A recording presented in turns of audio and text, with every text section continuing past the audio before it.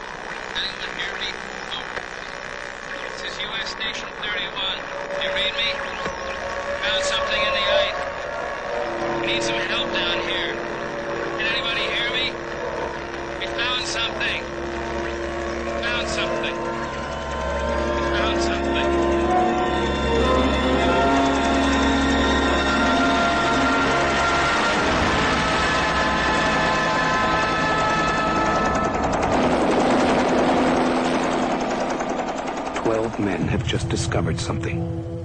For 100,000 years, it was buried in the snow and ice. Now it has found a place to live. Inside.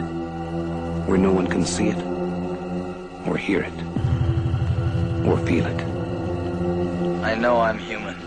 Some of you are still human. This thing doesn't want to show itself. It wants to hide inside an imitation. It'll fight if it has to, but it's vulnerable out in the open. If it takes us over, then it has no more enemies. Nobody left to kill it. And then it's won. Welcome to Rewatchability, the podcast where we rewatch old movies and TV shows to see how they hold up over time. My name is Blaine Waters. With me, as always, is Robert Laronde. That's good. It was like you had command over that. Doors. That's my, my name, my nickname. Oh, your nickname is Doors. Maybe. Okay, that's a good... I'm trying it out, I like that nickname. Yeah. You're so closed off, man. I'm opening myself up. That's very nice. Kind of a knob, though. Okay. And we are joined by Payson Rock. Hey, guys. Thanks for having me. Thanks for coming on. My pleasure. We're doing The Thing, John Carpenter's The Thing this week as part of our horror month. Like we do every year. We do a lot of horror movies around this time. Yeah, for Halloween. It's the time. Oh, is that why? Yeah. I guess so. I mean, some people are really into it. I'm like, I don't want to offend anybody, but I'm only kind of half into Halloween. What? Wow. Do you not dress up for Halloween or anything? I do not do it anymore. You used to do it. Yeah. What was your last Halloween costume? Well, I hate to say it because that person has, turned out to be a terrible person, but I was William Wallace as portrayed by Mel Gibson. Really? Yeah. That was your last Halloween costume. Yeah. Wow, that was brave. I mean, it's a good thing I didn't go out as Bill Cosby. That would have been worse on so many accounts. So we have Payson joining us this week because this is one of your favorite all-time movies, Payson. It is. I would call myself a thingiac, as we call ourselves. No, we don't call ourselves that. There's three of you. There's three, yeah. We're a small but humble group. No, it's one of my favorite movies that I discovered maybe 10 or 15 years ago, and it kind of just knocked me on my ass, and now it's my favorite, as you know. I do. Payson and I have been friends for a long while. We used to be roommates way back in the day. And you have the board game of The Thing. Can I say this on air? Is it just making you feel awful? It's making me feel so much cooler. Okay, yeah, there's a board game. Good. I have it as my screensaver. Wow. It's a part of me. Yeah. The Thing has become a part of you. Yeah, true. So if we did a blood test right now, you would. Oh. Who's got the scalpel?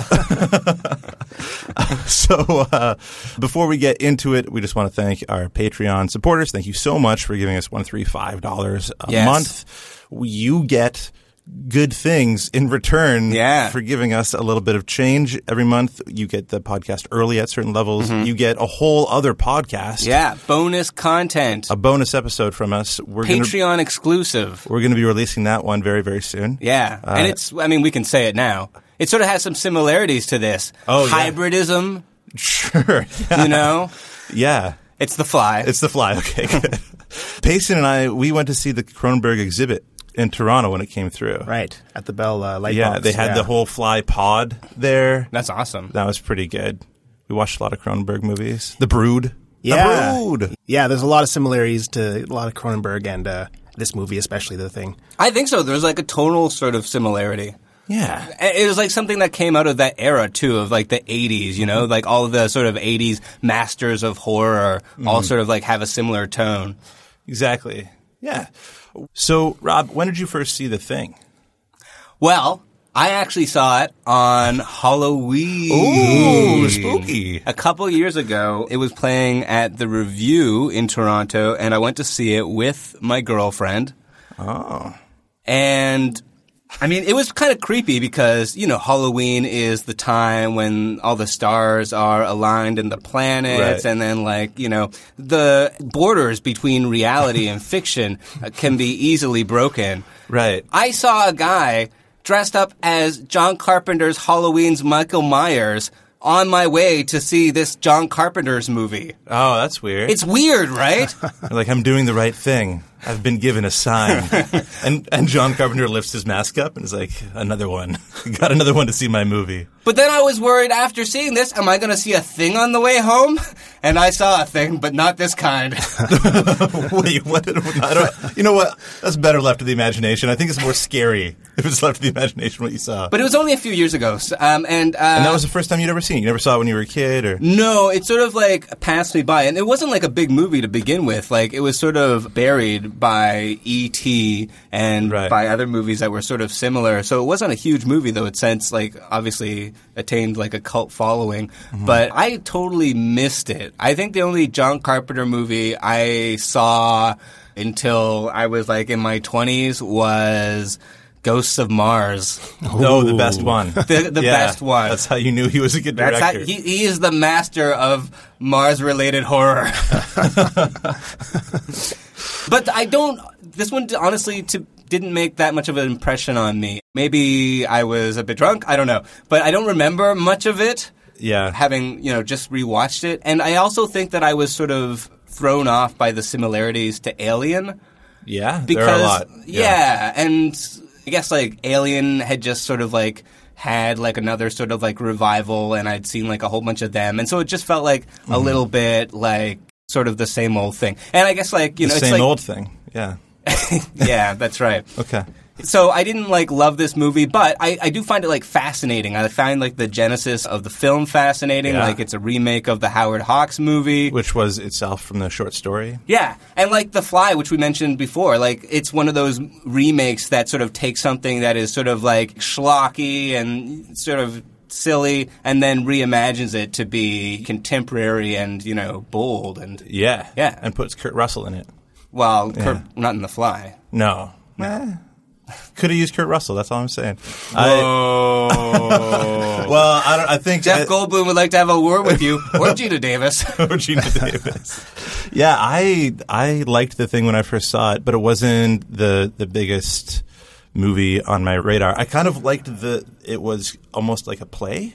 Right. Like it was 6 characters in search of an author or whatever. It was all these actors trying to react well to crazy things that were happening around them, and it had certain sections of like the discovery and the hunt and all these things that could really fit on stage, I thought, when I first saw it. And so I liked it for that reason, because I did see it when I was like studying playwriting and stuff in university. So This is taught right along with 12th Night. exactly. This was the 13th night. Well, it's a and it was 5-act fucked. structure. It's, yeah, exactly. So I liked it, but I didn't love it. I didn't think it was the best horror movie ever It just made. wasn't your thing. Yeah, Yeah? you could say that. I did. Which is why you did. You did.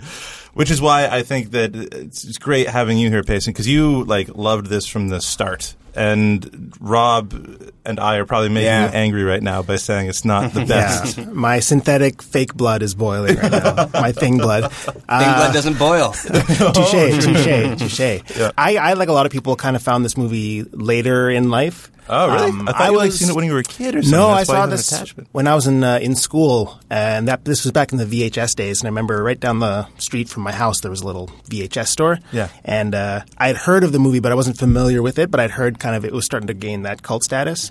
You'd heard of things in general. Yeah. And I was like, oh, I've heard of this. After Persons and Places. Yeah. Yeah, and like I kind of went through a revival where I was so scared of horror movies as a kid that I never really watched them. But then as soon as I hit adulthood, it was like all I could. I was like making up for lost time, right? And that was. Right. Didn't you weren't you traumatized by horror movies? Like. Oh yeah, like I was scared of like just the covers, right? Because back in the day, especially in the 80s, the covers were so evocative that like you didn't even have to know what the movie is about. You're like, oh, I'm scared of that because Did this one scare you? The man with the light face? Not scared me, but it's so like it's eerie. It's a bad cover, but it's also an awesome cover because it doesn't tell you anything. But that's also what's great about it. Yeah, is it's like it could be anything, and you literally fill that void with. It's probably with been used for 4 other movies before this. Definitely, they were just like horror cover number 6. Right, but didn't you you ran and hid from a movie at one point? Didn't that happen? Wow, you're really calling them out. No, because I think this is so fascinating. Because every Halloween, Payson is the one that gathers all our friends together to watch horror movies. Like you love horror movies so much. Yeah. So it's fascinating that you were so afraid of them when you were a kid. You won't let yourself be scared like that again. Exactly. Yeah, I'm taking back my You're power. inoculating yourself. Exactly. Yeah. What changed for you in the horror movies? What changed? I think as I got older, like as a person, I realized I have more power than I as a kid. You're powerless and you're vulnerable. But as you become an adult, you kind of learn to actually take control of things. And there's nothing in the dark corner of the room. It's just a dark corner. Yeah, and plus I'm like being in the arts. Like I'm really more fascinated by the behind the scenes stuff. Right. That I can kind of remove myself and be like, oh, that's objectively scary. But I'm more interested in like the effects or the lighting or how they made that thing. And I find that's a good way to kind of reconcile your fears is like find out how they're made. And then you're like, oh, it's still cool, but it's not as scary. Right. It's not magic anymore because they know how the trick is done. Yeah. Yeah. That's or if it just looks bad, then it's not magic anyway.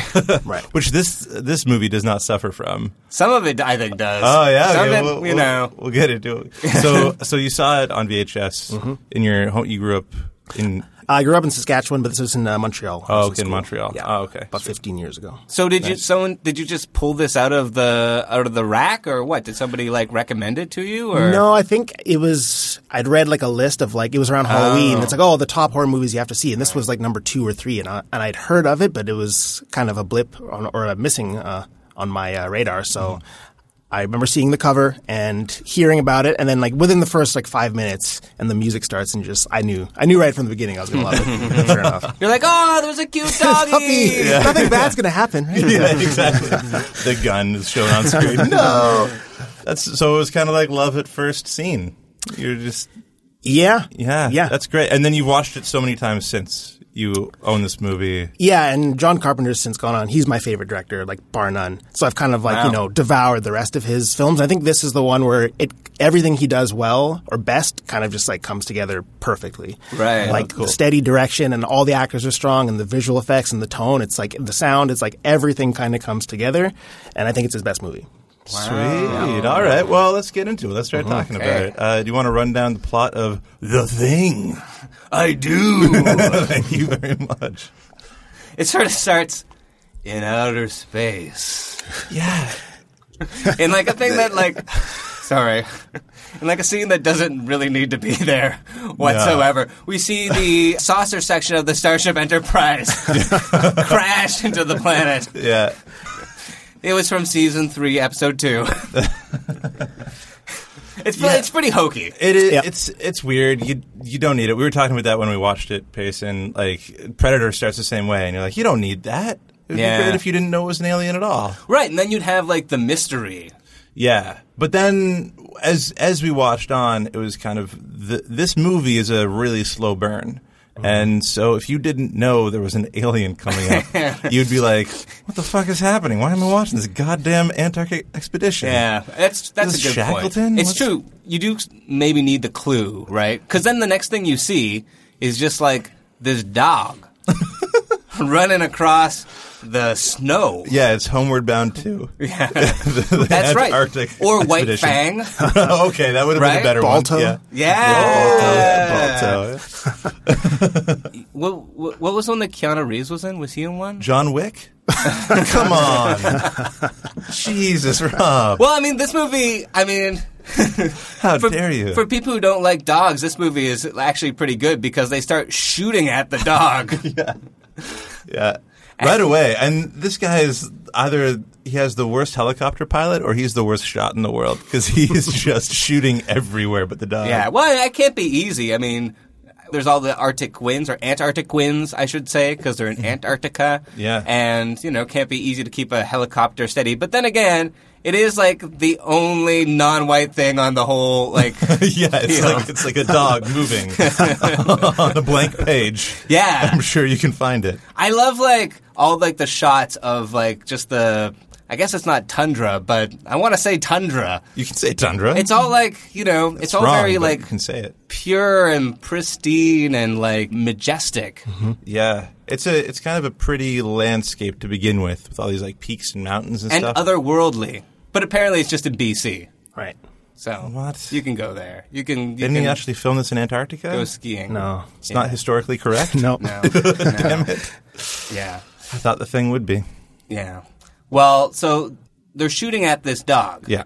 And we're sort of wondering, why, you know? That's why it's such a great beginning, I feel, because you're, immediately trying to, you're questioning everything in this movie already. There's an alien, now they're shooting at a dog. Mm-hmm. Who doesn't love dogs? The Swedes, Norwegians. Yeah, that's right. Don't mix them up. The Swedes they hate that. They really do.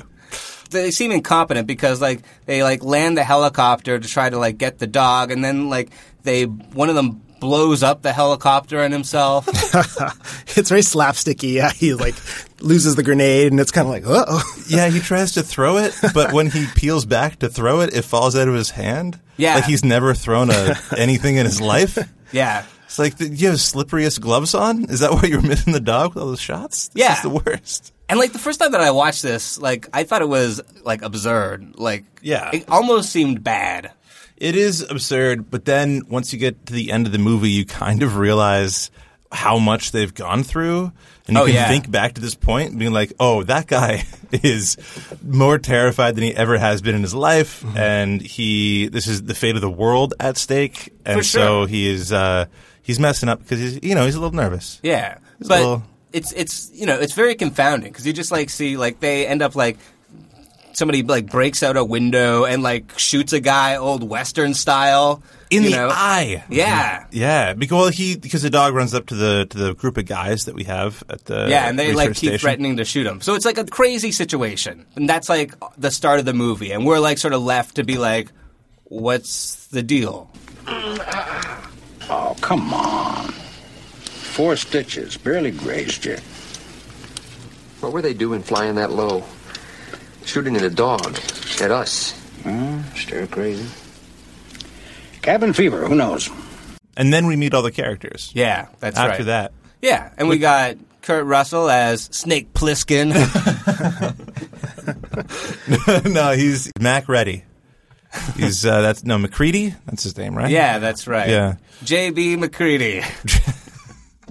I think JB is just the alcohol he drinks. Yeah, that's what I was. A little jokeroo there for you, Blade. Okay. That's pretty good. It's all these scientists on this Antarctic sort of thing. They're on some sort of scientific mission. We don't really know. They never go. You've watched it 10 times. They never say. No, and there's not even any clues about what they're studying. But it doesn't detract somehow. You kind of forget about that 30 minutes in. No. Yeah. Who fucking cares? Exactly. It's drop that weather shit. We have a thing on our hands. It's are they studying the effects of feeding alcohol to chess computers? It's just nothing really makes sense at the beginning of this movie about why they're there. Right. Yeah. Well, that's an interesting scene where he pours the drink down the... Yeah, you have to be more specific when you're talking about this movie because anytime you say thing, we're going to think the monster. This is just like when we talked about It. Talked about what? Oh, okay. No, we haven't done that one yet. For Filmmakers, title your movies. Better than your baseball players. That's all we'd like. That'd be great. But they decide to go and check out the Norwegians' camp so that they can, see what the fuck was happening, why the Norwegians were going crazy. They sort of think they were stir crazy or something like that. Yeah, and Snake Plissken, he's he's so American that he doesn't understand other countries. He's we go visit these Swedes. there's always a guy being like, Norwegian. Yeah. In the back. Like, this is an international incident. Don't upset them. He's just being a jerk. Yeah, he's kind of just being a jerk. Yeah. He's also wearing, like, the silliest hat that I've ever seen on a character. Yeah, it's like a mountain man hat. It's kind of, I feel like he should be, like, riding in a burro. What do you say? What do we call that? Yeah. Yeah, or like a coal truck or something. Yeah, I can't There's really... gold in them darn hills. Exactly. Yeah, the hat... It's a thing! The thing is in the mountains. Yeah, the hat's really great, though.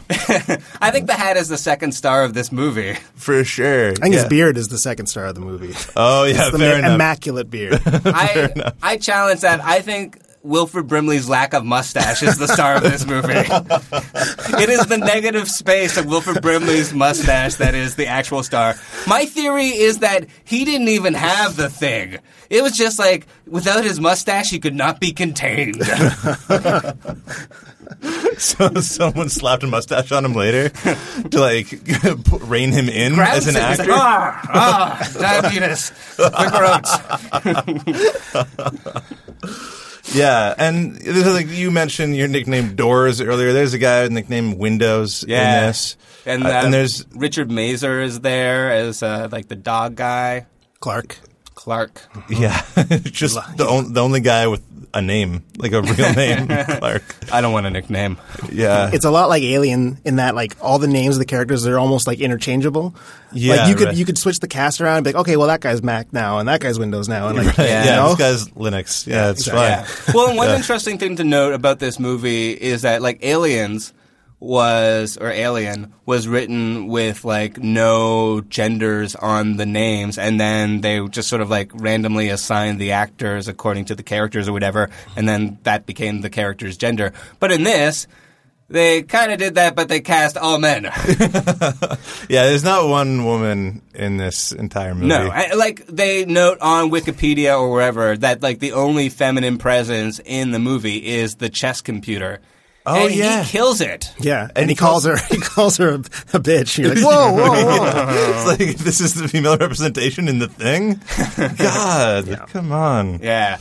But, yeah, so they check out the Norwegian camp, and they, like, find that they have dug up something from the ice. Oh, and they find, like, a whole bunch of fucked up shit there, too. Like, they find that guy with, like, the, like, ice blood coming out of his, like, wrists. He has ice blood? Yeah, like, this guy is in a chair, and he's, like, slit his wrist, but then, like, the blood has, like, frozen. It's probably good in negotiations. So it kind of looks like wings, almost. Yeah. It's fucked. It is fucked. That's the first of the fucked things they find, though. It's a very fucked thing. And the whole thing's burned down. The whole thing is burned down. The whole living situation they had. They burned it down. But they find, like, this freaky deaky creature outside they've attempted to incinerate or whatever. Yeah. And they're like, this looks cool. Let's bring it back to our place. Because Yeah. that's a good thing to do. It's a good thing to do. Oh, my God. Every time I say thing, you're just going to throw it back in my face. They don't know what it is. Is that going to be our thing? It's like it looks like three people ran together at like a really high speed and then splashed and then froze. Yeah. It's very Cronenberg-esque. It is very like body horror and weirdness like that. When we were watching it too, I think you'd seen it like 10 times. I've seen it a couple times, and we both, when we saw it, we were like, oh, ew, ah. No one on screen reacts to it. No. Like, whatsoever. Yeah, they react to, like, the smell of, like, rotting flesh. Of like, oh, wow, that's really right. But not, like, the thing with two faces that are, like, stretched apart. They're like, wow, this is odd, isn't it? It's literally the greatest discovery of all time. But they're all so even keel about it. Like, oh. Yeah, they're all like, this smells bad. Yeah. I'm really offended by the smell. This isn't horrifying to me. Just I saw one of these at the Ripley's, believe it or not. I did not. And I still do not. Yeah, and there's doctors and stuff that know about human anatomy that should look at this and go, this is impossible. Like, this is insane. Well, they do they don't seem to be that surprised by it, but they are curious for sure. Wilford Brimley, without his mustache, sure is curious. You just can't tell because you're used to his old facial expressions. Right. Fair enough. Well, what we got here is what appears to be, anyway, a normal set of internal organs. heart, lungs, kidneys, liver, intestines. Seem to be normal.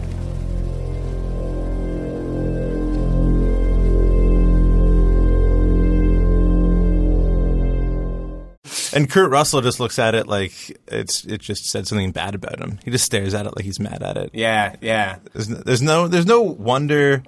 There's no fear in anyone. It's just mild disgust. Yeah. And then, like, eventually the dog transforms and gets one of the guys. Well, it's because it's like 30 minutes into the movie, I think. The dog walks into a room and you see the shadow of the guy and he turns around.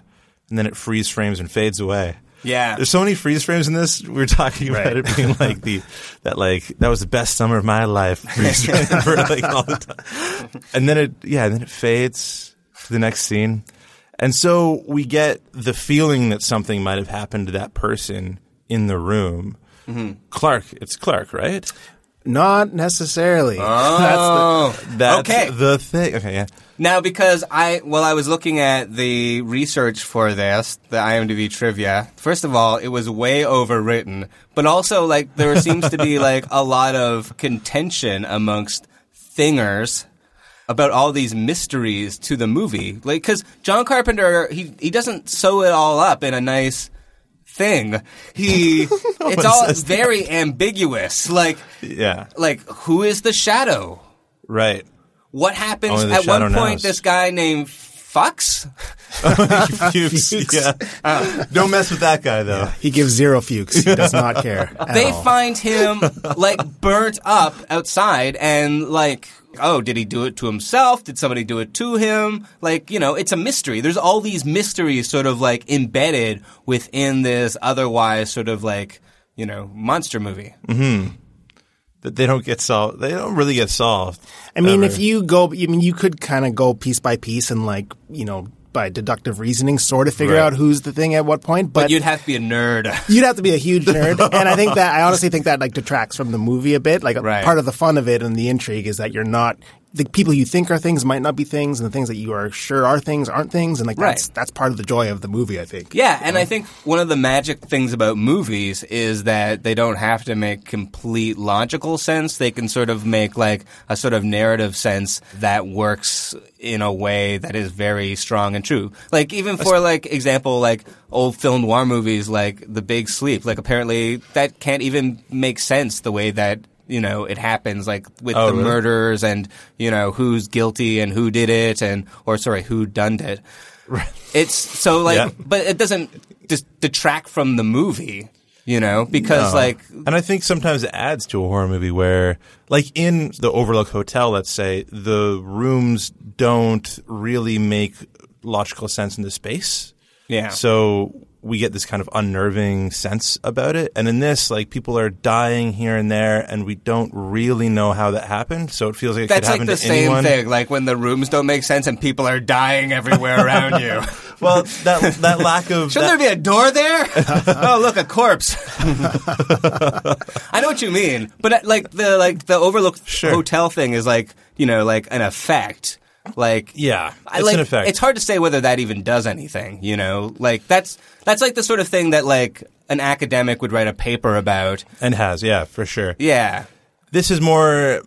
There are people dying. It's kind of like the Lost thing where you have main actors that leave the show and you're like, how is that possible? They were on it for this season. They should be getting paid for the whole season. They wouldn't get rid of them, but Lost did it, so we feared for every actor on the show. This is kind of like anyone could die at any time. Anyone could be the thing at any time. I think that's why the Fuchs getting set on fire kind of works, and some of these deaths, they're outside the logical framework of the movie, kind of work because they make us a little more scared, I'd say, than take away from it.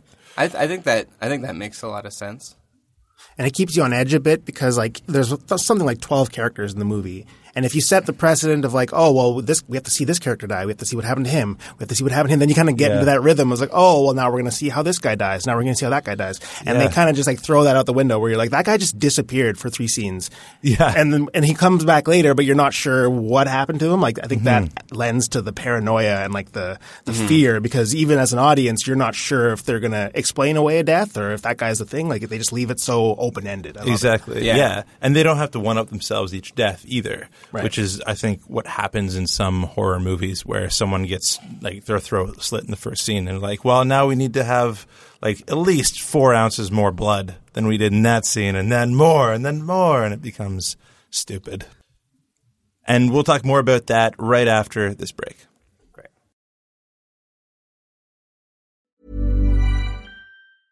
Planning for your next trip? Elevate your travel style with Quince. Quince has all the jet-setting essentials you'll want for your next getaway, like European linen, premium luggage options, buttery soft Italian leather bags, and so much more. And is all priced at 50 to 80% less than similar brands. Plus, Quince only works with factories that use safe and ethical manufacturing practices.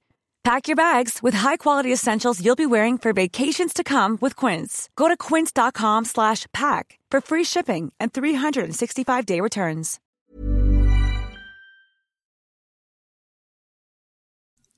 We're back with Pace and Rock talking about The Thing, John Carpenter's crazy movie set in the Antarctic. So one of the things that I love about this movie, because it's so dumb, is like the way that Wilford Brimley uses the computer. Like, I know this is 1982 and John Carpenter's probably only seen like 1 or 2 computers in his life, but like the computer just like tells us important plot information. Well, it's just kind of the same with The Fly, too, exactly, right? I thought about that. Yeah, they don't know how to use computers yet in movies. They're just new things, you know. David Cronenberg calls up John Carpenter. Hey, do you know how to work this thing? You just came up with my title. Gotta fly. Hey. Yeah, the computer tells Wilford Brimley the percentage chance that everyone's infected or that there are more than one person infected. Right. And how long it will take for everybody on Earth to get infected if the contagion gets off. Like, that's a bit of a projection for a computer. Yeah, a little bit of an extrapolation, I'd say. My computer can't even, like, schedule me for, like, 9:45 somewhere. It's like 9:30, 10 o'clock? Come on. This one's telling you, don't let this hybrid creature that I've never seen before off the island, just because it played like a game of Asteroid with it. Yeah, it's very plot coincidental. Like, it's very nice they have that there to like get the plot along and to make Wilford Brimley be like, no, I need this now. Yeah. Then he goes apeshit. I mean, he has like a low blood sugar thing. And he like starts smashing everything. And he's like, I need my oatmeal. Yeah. They call in the heavy guns. There's so many flamethrowers on this base. Is this how they light every fire, with a flamethrower? Everyone has are they studying flamethrowers? Is that what they're there in the Antarctic to do? Because everyone comes into the flamethrower to take down Wilford Brimley, and they're like, oh, wait, no, we shouldn't do that yet. They got him from Elon Musk. They get other people. He's the one funding that station. Yeah. Oh, my God.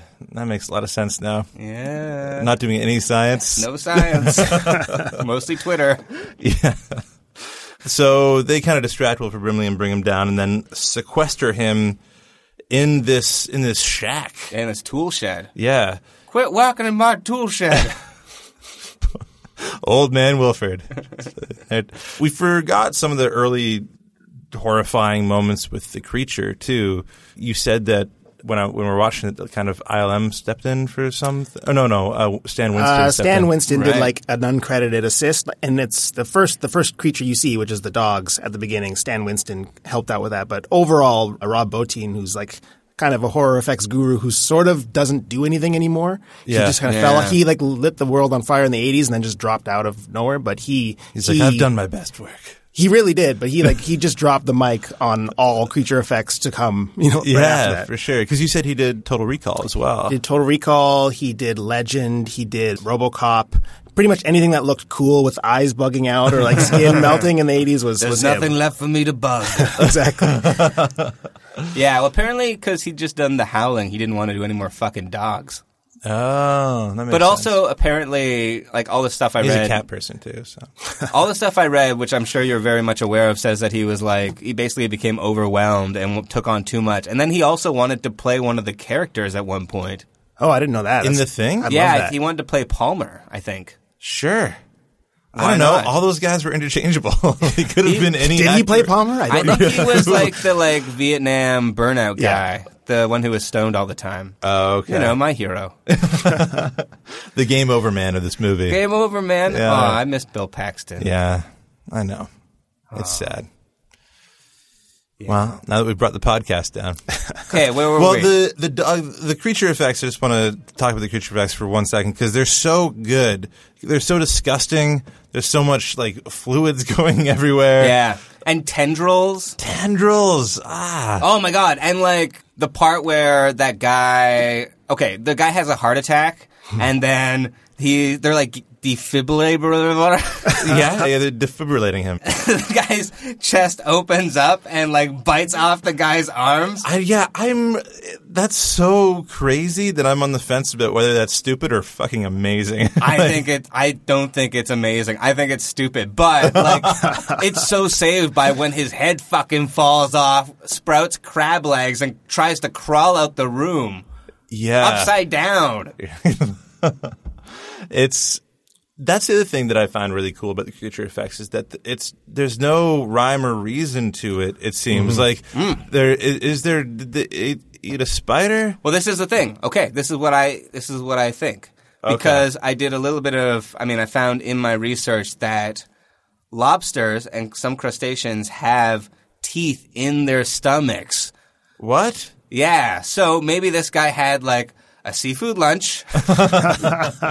He gets thinged. Now the thing is part lobster, and it tastes like garlic butter. And it mates for life. Run away from the thing. It'll stand by your side forever. Okay, well, actually, there's like a whole bunch of this movie's plot that, I could talk about, but really, like, you should see it, like, because you can talk about, like, there's a bunch of flame throwing, there's the paranoia, everybody sort of, who is the thing, which one of us is infected. Yeah, and that leads to this amazing scene where they're taking everyone's blood into Petri dishes and they're lighting this cable on, red hot cable, and poking in the dish. Because no matter what part of the thing exists, whether it's the blood, each cell will try to defend itself, which is kind of cool. Yeah.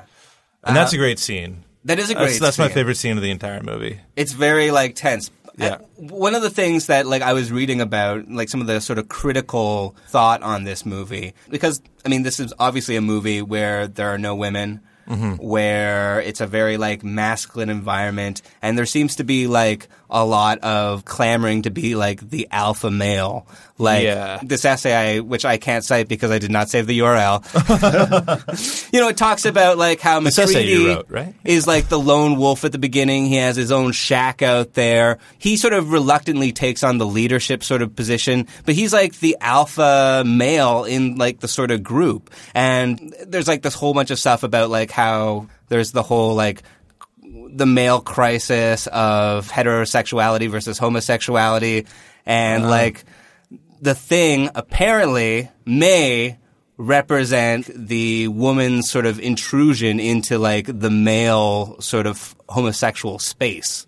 Yeah, I hate it when I'm hanging out with a girl and they sprout crab legs. They run into another room with their tendrils. I like crab legs. It's the worst. That's just the worst when the girls do that. You can write anything about anything, but some of it sort of made sense. Like when they do the blood test, Kurt Russell says, "When a man bleeds, it's just tissue." I don't know the rest of the quote, but, he's distinctly saying when a man bleeds, right? And, like, often in science fiction or in horror, like, womanliness is sort of positioned as outside. Like, a woman bleeds unnaturally, if you know what I mean. I don't want to talk about it more. Did did you write this essay? This is amazing. No, and I really wish you had the URL for this essay now, because I want to read it and tear it apart. I think there's a lot of movies out there that I think are very much about men being afraid of women. Like there's that Vagina Dentata movie, Teeth. Yeah. There's like a lot of other Species, definitely. And so I think there are movies out there that do that, whether overtly or subtly. I think this movie kind of bucks the notion that it is about something, because it goes in so many different directions. Like, I think there's a case to be made that it is about kind of men fearing women and the Lord of the Flies-ness of all of this. Or fearing, like, their homosexuality. Because, like, whenever they have to, like, test each other's blood, it's like, it's kind of like a homoerotic sort of thing, right? Yeah, for sure. So it's like... They also, like, cut way too much I know. of their thumbs to get the blood.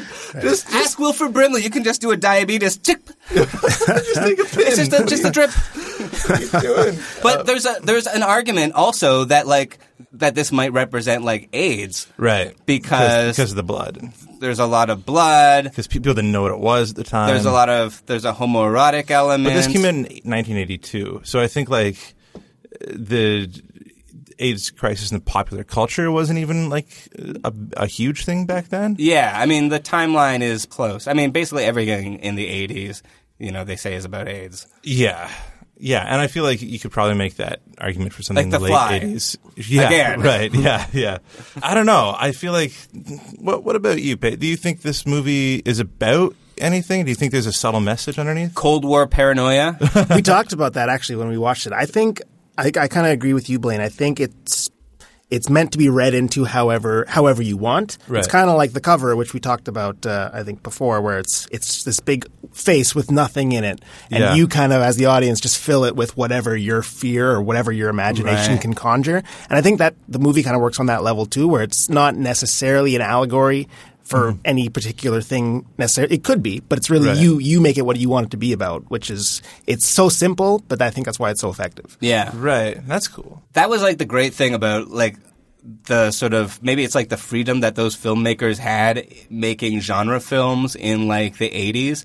People like David Cronenberg, people like John Carpenter, they could make movies that were totally dismissed as popcorn schlock, as like bad, as tax shelter films, and then they could make all these really interesting points which weren't like hammered home in a way that was obvious or like made you feel like you were a stupid person for, not getting or whatever. Yeah. No, not getting, but like for having to be told to you, Right. It's not condescending. And they could like, make messages that would otherwise fly under the radar or, but also you have to like put a lot of work into forming. Yeah, I also think they were making movies the way they wanted to make movies, and maybe there wasn't such an underpinning of an analogy, a parable in it, but that they left it open for people to put that in there. Yeah. So like with The Fly or with The Thing, there are so many things that people can read into it about, but I think maybe the filmmaker was just trying to make a gross, fun, entertaining movie. Yeah. I don't know if John Carpenter said anything about this movie, whether it was about anything or... He said a lot about what it's not, I think. Yeah, okay. I think, like, he seems to, like, not enjoy answering questions. He just wants to be at his synthesizer, pressing keys. Me too. Yeah. It's funny that you say that because I read a book called Shock Value, and it's all about how kind of John Carpenter and Wes Craven and those kind of horror guys who came up in the 70s and 80s sort of revolutionized horror, and their whole push, especially John Carpenter, was leaving things nebulous. Yeah. Like, the scariest thing you can do for an audience is to not, spoon feed them answers. And it's the reason why at the end of Halloween, Michael Myers just disappears. Like, it's not, where did he go? It's like, no, he's just gone. Right. And now he could be anywhere. That's what made it so scary. And I think that happens in this movie too, where it's like, I'm not going to answer those questions. Like, you figure it out. Yeah. That's scarier. Well, now, like, movie culture is totally not about that. Like, we expect to be spoon-fed the meaning. Like, now I feel like even, like, the reviews will be like, this horror movie's about toxic masculinity or rape culture. Yeah, there's always a rereading of old movies, too, with articles nowadays. Like, Breakfast Club was really about the nuclear holocaust. You're like, what? Well, some of that, like, because, like, Breakfast Club is being, relooked at because of the Me Too movement. Yeah, for sure. So that one's, like, really legit. I like, that I think is different and good. Like, looking at a different movie from, like, a present lens, like, if you could do a podcast about that, it would be middling. Yeah.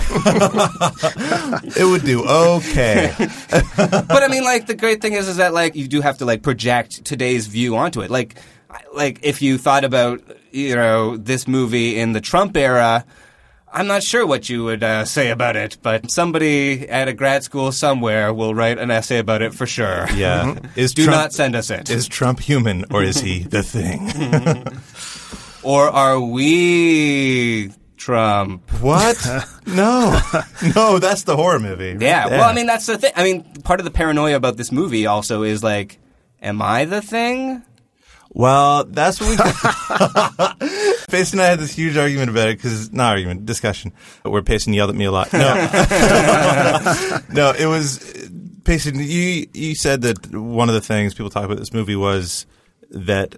Well, you say... Well, there's some fans who think that even when you're a thing, you don't know that you're a thing. So there could be a scene with two things, like a solo scene. There's a scene with McCready and Fuchs in a helicopter. Like, in theory, they could both be things at that moment, but they're not talking thing. They're talking human because they don't realize that they're things. Mm-hmm. Right. But then Blaine said... Well, like, then what does it matter if the thing takes over the entire world if we're just going to think we're ourselves? Like, what does it change anything? Well, you're still going to die. Yeah, but then you'll think... But then the thing that replaces you will think it's you. I think you only... Right? So then it'll go to your job, and it'll, like, love your wife, and it'll have your kids. Like, it'll do everything you did, so the world doesn't change at all if that's the truth about the thing. Right? No, I think because it, like it doesn't take over you. It transforms you. I think it, like, creates, like, a simulation program that's, like, running on the front, whereas all of its real processes are behind. So when the stoner dude points at the crab running out of the room, the surface program is running at, that's what he's supposed to do. But the other program probably has other designs on him. Yeah.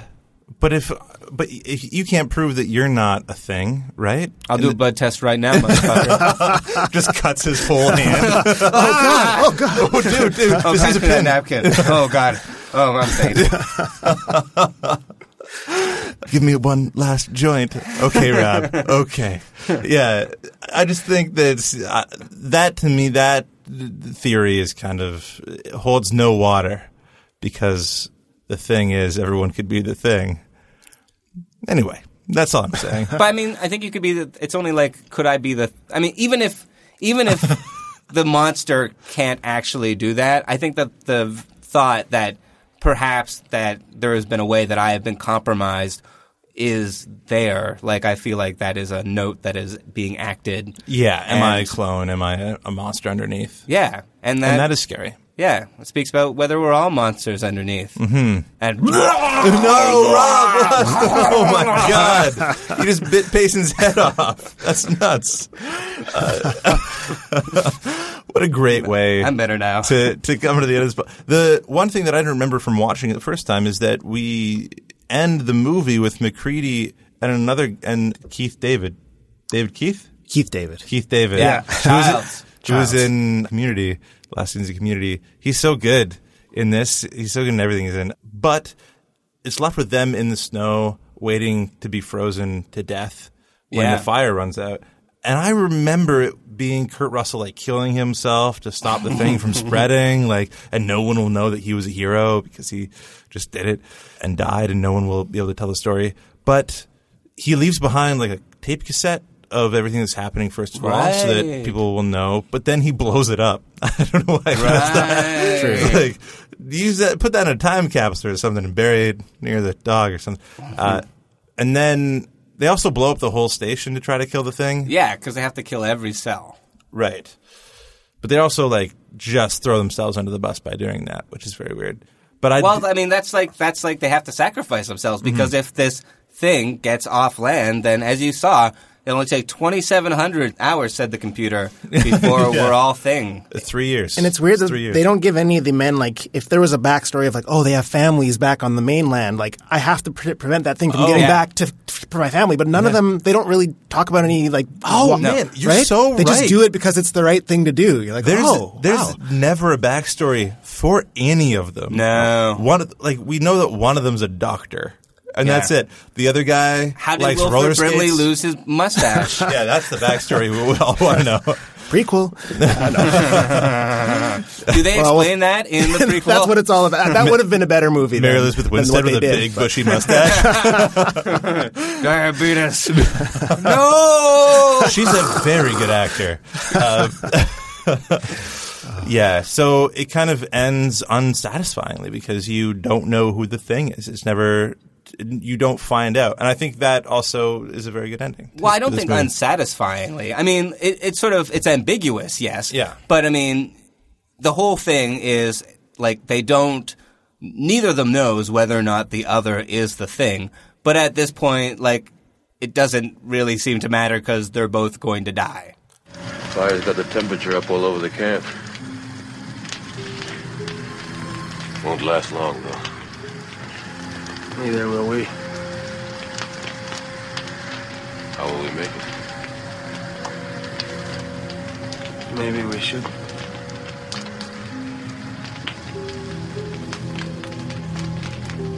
If you're worried about me... If we've got any surprises for each other, I don't think we're in much shape to do anything about it.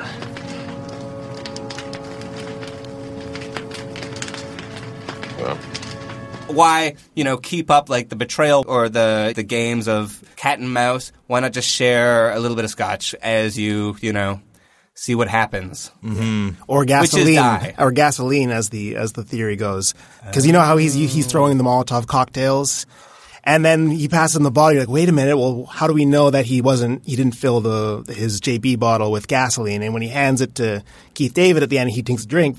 Some people say, oh, that's Kurt Russell realizing that the thing is the thing because he doesn't realize he's drinking gasoline. That's a fan theory. Oh, but he does. Okay, because he can read into it. Yeah. Well, okay. Yeah. There is also this is fucking gasoline. Yeah. What are you doing? There is some the ambiguity as to this ending because I mean the question is whether or not either of them are things. Yeah. Wait.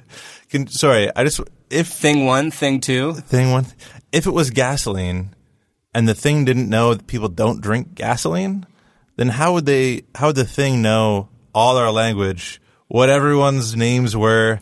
How would it know all that stuff? But maybe the thing thinks whatever that he thinks that scotch tastes like gasoline. Like, okay. I guess that's what scotch tastes like. Senses the same way we do. It's a bit of a reach, but there's a lot of ways to read into I like it. that theory. John Carpenter has said a few things on the matter. Not that what the author says should be taken as, that guy died, the author. The author of this movie? No, the author in general, the death of the author. He died. Oh, okay. So, but he says that one of the reasons he thinks that Childs is a thing and MacReady is not is because you can clearly see MacReady breathing. Whereas Childs doesn't seem to be. Like, you can see his breath, MacReady's, but you don't really see Childs. Oh, that's right. That's interesting. But then there's a scene, now I want to go back, because there's a scene when they're all outside, they've just burned one guy, and they're all sitting there. I'm like, well, I bet you'd have to look at them all breathing and see either, okay, well, I can see his breath, but I can't see his breath. You know what I mean? Yeah. But I wonder if they did that for the Blu-ray or whatever. Went back and took away breaths from people. Yeah, they never set up really anything in this movie about the thing. They pretty much play it on the fly. It's like, oh, now this thing does this. Yeah. It's weird, and it has that 80s trope of the computer showing you what the cells are doing. One cell. It looks like Atari's Asteroids. Yeah, for sure. Yeah, you're totally right. They probably use that exact same program just to do it. Just playing Pac-Man, doing the thing. Yeah, so... Well, what do you think? You're the thing expert. I think they're both. I think neither of them are things. And I think that because it's more, I think the paranoia of not trusting the other person. Yeah. Even when you both are innocent, I think that's more scary and also, upsetting than one of them being a thing or both of them being a thing. Yeah. Yeah. And that's why him killing Clark, right, Clark exactly. not being a thing. Yeah, when Clark attacks him with the scalpel, he shoots him. He shoots him right in the head. And then Childs calls him a murderer later. So yeah, it's kind of, I see what you're saying, Pei, because it's kind of about the paranoia and that if we don't trust each other, we're going to die, no matter what, right? And the worst thing would be to not trust each other. Right. So this thing comes into their group and makes them all question one another, and that's kind of what leads them in the end to dying. Ultimately, after it kills a bunch of them. Like the thing wins the movie regardless because either it assimilates everyone or it loses, but then you're mistrustful for forever, essentially. Right. So we should have trusted the Norwegians. That's what this movie is about. Trust the Norwegians. Why not? They seem very trustworthy. They gave us the Swedes, and that's what's more important. It's kind of like, if you wanted to put it nowadays, the context would be the Russian hackers hacking the election and no one trusting each other in the States right now and them dividing everyone. Yeah, and they win that way. Like that's how terrorists win. It's because they're controlling things, and no, for sure. The GOP is like this bot organization of corporate drones and cronies and everything Russia. Lindsey Graham has all this Russian money coming to him. Yeah, and that's why Kavanaugh's going to be. He's probably already been appointed as you're hearing this. Sorry, and that was a clip from Rob's other podcast. Open your eyes, stoners. Hey, sheeple's in the dictionary now. Oh, really? Yeah. Sheeple's in the dictionary is a good title, too. That's really great. Sheeple is mainstream. It is. Payson, did you see the prequel? I did. I saw it in theaters when it came out. I was apprehensive but excited, and my apprehension was well founded because it kind of does the cardinal sin of any horror movies that it tries to explain. Like, oh, well, this is how things got the way they were, and that for me just takes away everything because it's the more you explain it, the less scary it is, the less interesting it is. It was cool that you got to see the Norwegian camp, but then it's like oh, they had the exact same things happen beat for beat like 2 days earlier. That's so weird. That it happened exactly the same way. They did like the blood test and everything. It's very, very similar. They do their own spin on it, but so it's like kind of like a remake prequel sequel because they don't even really state that it's a prequel. Do they? It's sort of like it's at the end you see like the helicopter start chasing after the dog, right? Yeah, that's how it ends. So they kind of try to have their cake and eat it too by making it a remake, but also a prequel, and it just doesn't really land on either. And is it a period piece? Like, does it? Yeah, it takes place in the 80s. There's a lot of disco. Okay. But the worst sin is that they try to do all the effects CG, and it's just that's literally why the first movie, in my estimation, was such a success and what made it so timeless. Like, oh no, we'll just CG it. We'll just CG it, and it's not good. One thing that I didn't think stood up about the 1982 one was the matte paintings of the spaceship whatever it is. The spaceship was hard because when they go down into it, you see like the lines of the drawing. Yeah, a little it's bit, like they're stepping into up. Like a painting. Like it's like they're going to go into that Aha video and take on me. Yeah. This is kind of like Take Over Me, the Aha prequel. I think the matte paintings do work in like certain contexts, but I see what you mean, Rob. I think the effects work really well because the CG nowadays is so fluid and so bright. You can see everything. This, like, there's a point where the thing's head opens up and then it bites someone else's head. Yeah. And the bodies are just wriggling together and all this blood is going all over the place. Ecstasy. And it's crazy. And it looks so grotesque and a little unreal, but that makes it feel more real somehow. Yeah. Because when they make things look too real in the movies, is what the problem ILM had with the prequels is that they made everything in the back look so crisp in the shots, and it was like, well, eyes don't see that far normally. Like, we're not used to seeing that, so it looks unreal. And that's the same thing that happens a little bit with CG everywhere. But that looks kind of real because it's so visceral and gross. Yeah, and like all wriggly. all like the monster sort of effects. They use a lot of glistening stuff. It's really gross. Yeah. But also, like, I think, like, part of the horror of the thing is that you never know what is going to sprout out of like the form and, turn into like a mouth or like a tongue or something. First of all, you have like no frame of reference to really compare it to, except for like it looks like bits of bodies bursting out of other bits of bodies and then biting other bits of bodies and turning into other bits of bodies. Yeah. In the commentary, I think Carpenter talks about how he's like, the last thing I wanted was like, at the end, it's a guy in a suit, Yeah. And I think they just took that note and went like the complete opposite direction. It's like, okay, well now it's just going to be limbs and like this. It's going to be the opposite of a human form. I'd like to see that in a suit though, like a tuxedo, at the Oscars. Right. Just wearing limbs. Mr. Thing, what are you wearing? And I do love how messy it is. Like, even the Thing doesn't know which way is up or which way is down. Like, the head is upside down when it spreads legs and moves around. I think a movie nowadays would make it cleaner, would make the head be upright, would make the limbs kind of spread out of a body normally. I think it would kind of whitewash it a little bit more. Yeah. Well, also, like, they would probably give, like, so much of, like, the things – they would give it, like, motivation or backstory. Right. Like, it really just seems to be, like, a thing that is, like, struggling to sort of survive in the elements and sort of doing what it can. And, it probably has some sort of, like, intelligence or consciousness. But, like, it does also – like, it could very well be, like, just, like, a cellular process that we don't understand. And, like, Yeah, and it definitely has like some intelligence because it starts making a goddamn spaceship in the middle of this movie. While it's being hunted, it's like, dude, I'll run for scraps and I'll start like, That part's a bit silly. Yeah, he was kind of nesting. He's like, I'm entering my 30s. I should settle down, make a spaceship. I love when Wilford Brimley's like, I'm fine now. Let me come back here. Yeah. It's convincing, Yeah, not suspicious at all, Wilford. It's like, you have a mustache now. I believe him now. So, Rob, did you think this movie was rewatchable? Yeah, I did. I mean, it was enjoyable. I think, the first time I was sort of overtaken by its similarities to other movies, but I sort of see that it's doing some different things, and it's a lot of fun.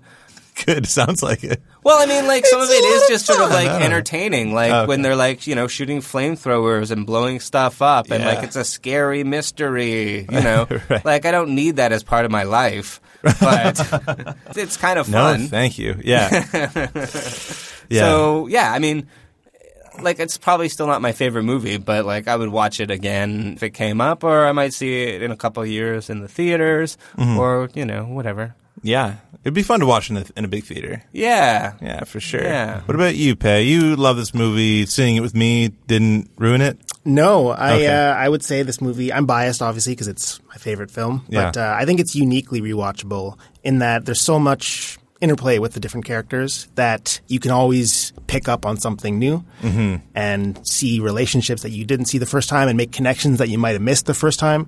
So regardless of whether you enjoy it the first time, I think it really is enhanced over multiple viewings because there's no answers. So you can watch it 1,000 times and get 1,000 different viewings from it. Right. And I think the effects hold up. I think it's John Carpenter's best film. I think the music is outstanding. We didn't talk about the music, but the music is Morricone. Yeah. Yeah, it's but crazy. Him doing his best like Carpenter impression, which is also awesome. It's like everything about it is awesome. Yes, highly Apparently rewatchable. they used some of the cues for this for that last Tarantino movie. Oh, really? Yeah. Hateful Eight? I think didn't so. know that. Cool. Yeah. Kurt Russell was in that, right? Yeah. Yeah. There you go. But was he a thing? Hey, did Kurt Russell act in this movie? Or did he just hide behind a beard this whole movie? He's kind of like, it's weird because he's both like masculine and very pretty. He has like very soft hair and like his eyes, like he looks like he's wearing like eyeliner. I think he did have eyeliner. We noticed that, yeah. And it's like his hair's like feathered back and they're always like showing him in like a soft light. Yeah. He's dreamy. Right. He has like the rearview mirror light where it's just like light over his eyes. Yeah. Yeah, from the 40s. And I think he actually might have the only vulnerable moment in the movie where he's recording and he's like, nobody trusts anybody anymore. And he's like fighting back tears. He's just like, that's the thing I'm most sad about is not that we're all dead, but like we don't trust each other anymore, We used to be able to talk about things. We can't talk anymore. There's a wall there and I just I don't know how to get it back. Yeah, I think for my part, I think this movie is very rewatchable. I enjoyed rewatching it again. I thought it would be fun to watch like with a big group of people too for Halloween. So if you If you have friends out there, invite them on over. If you're showing it and you want to invite me, I got no plans. You can test each other to see who's really human at your party. Yeah. That's always a fun parlor game. And use clean equipment, please. I think really you should dispose of your copper wire between every blood burning, or use a different scalpel. They didn't sterilize the scalpel. That's what it is. Yeah, right. The thing was the scalpel. They were all things, but it was really the scalpel. They're not scientists. I don't know why they're down there. There's so many of the thing could be anything. It could be airborne. It could be anywhere. So we should all just eat our own food. What? What about breathing the air? You guys. Anyway, it's ridiculous. So there's no more spooning. I know it helps you keep warm, but just for now. Just until we get back. Sorry, McCready. And I find it difficult because I think a movie nowadays would give us at least a little bit of clues as to what their background was and who they are and a little bit of their character. Find these characters pretty interchangeable. They give us a little bit, but not much. But I don't know if that's a sin in this movie or if it kind of adds to it. I kind of like that because it's like they're just people who work together. Like you don't know like your coworkers' entire backstory or necessarily all of their family sort of stuff. Yeah, but you can still care about them. You can still want them not to turn into a thing. Well, they probably spent like 6 months down there. You probably had some, significant memories. Apparently they watch The Thing down in Antarctica every year. Oh, yeah? Yeah. That's a horrifying thing to do. Yeah, and then they flamethrower a bunch of their crew. That's a fun party. Yeah. So I think it's really rewatchable. Pei, thank you so much for coming on. Yeah. Thanks for having me, guys. And talking about The Thing, our resident Thing expert. Yeah. That's the only thing that you'll come on to That's all I've got going for me. That's fine. I'll take it. But also, wish we could have you on for something else, but you don't have any other knowledge, do you? No, that's no. You're not a wonderful actor. It's just no. You're just a Thing expert. That's it. So thanks for joining us this week on Rewatchability. You can check us out at Rewatchability on Twitter, Facebook.com/rewatchability. You can get a T-shirt if you want at TeePublic. Yeah. Find us on there. And if you're in Toronto, don't forget to check out our hot doc screening of Shaun O' the Dead. Right, yeah. It's the more Irish screening of that movie. Yeah, it's when I drink, I get a bit Irish. So yeah, that's fine. Watch out, and sorry in advance. Okay, now we're all going to decide who's the Thing, right? You got the knife? I thought I was the Thing. Oh, okay. We already... Good. We're all the things, but we don't know it, remember?